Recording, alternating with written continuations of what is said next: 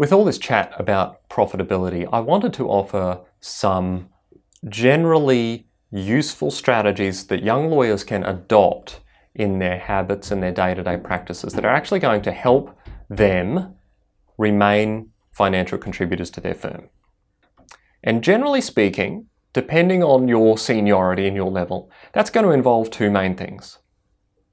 The first is ensuring that you're doing the work that needs to be done without sinking time into things that don't need to be done. And the second is, so far as possible, ensuring that you get paid. So how can we control those sorts of things?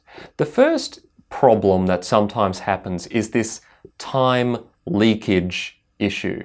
Now, if you're recording in 6-minute units as you go, as I know a lot of firms still do, but some are starting not to, then you can identify this very easily, which is, if you get to the end of a 10-hour day and you've recorded 2 hours of time, then you've lost some time in there, and it's probably about 8 hours worth of time.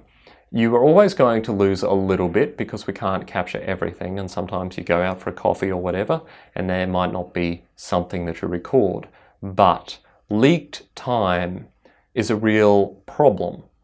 Often it's a desktop discounting situation where the junior lawyer says, oh, I spent too long on that, I better only record 30 minutes even though I spent an hour and a half. That's a big problem, and that's not your call. If you think you spent too long on something, the question is why, but it's not about you making less time. Don't forget that if I, after 15 years, can do something in half an hour, it doesn't mean that you, after 15 days in practice, should be able to do that thing in half an hour too. It is not the same situation. It is accounted for in the amount you are paid, and it is accounted for in the amount that you are charged to the client, if that's a relevant factor. So don't freak out and don't discount your time. If you feel you're taking too long over stuff, it's good to ask the question why and to be self-aware and reflective about that, but not just to arbitrarily make decisions on behalf of people who own the business, not to bill for that time. So that is one issue. Second issue has a tendency to be related to not knowing what we're doing. So you embark on a particular task and you end up spending hours and hours on something that actually didn't need to be done or wasn't fruitful or productive. So this is linking into productivity and linking into revenue. It has the wasted time aspect to it. This is usually a function of the fact that you haven't spent a few minutes planning out how you're going to achieve your task in the first place. Okay? So what is going to be the issue is usually that you have decided to do something, but you haven't mapped out the whole task.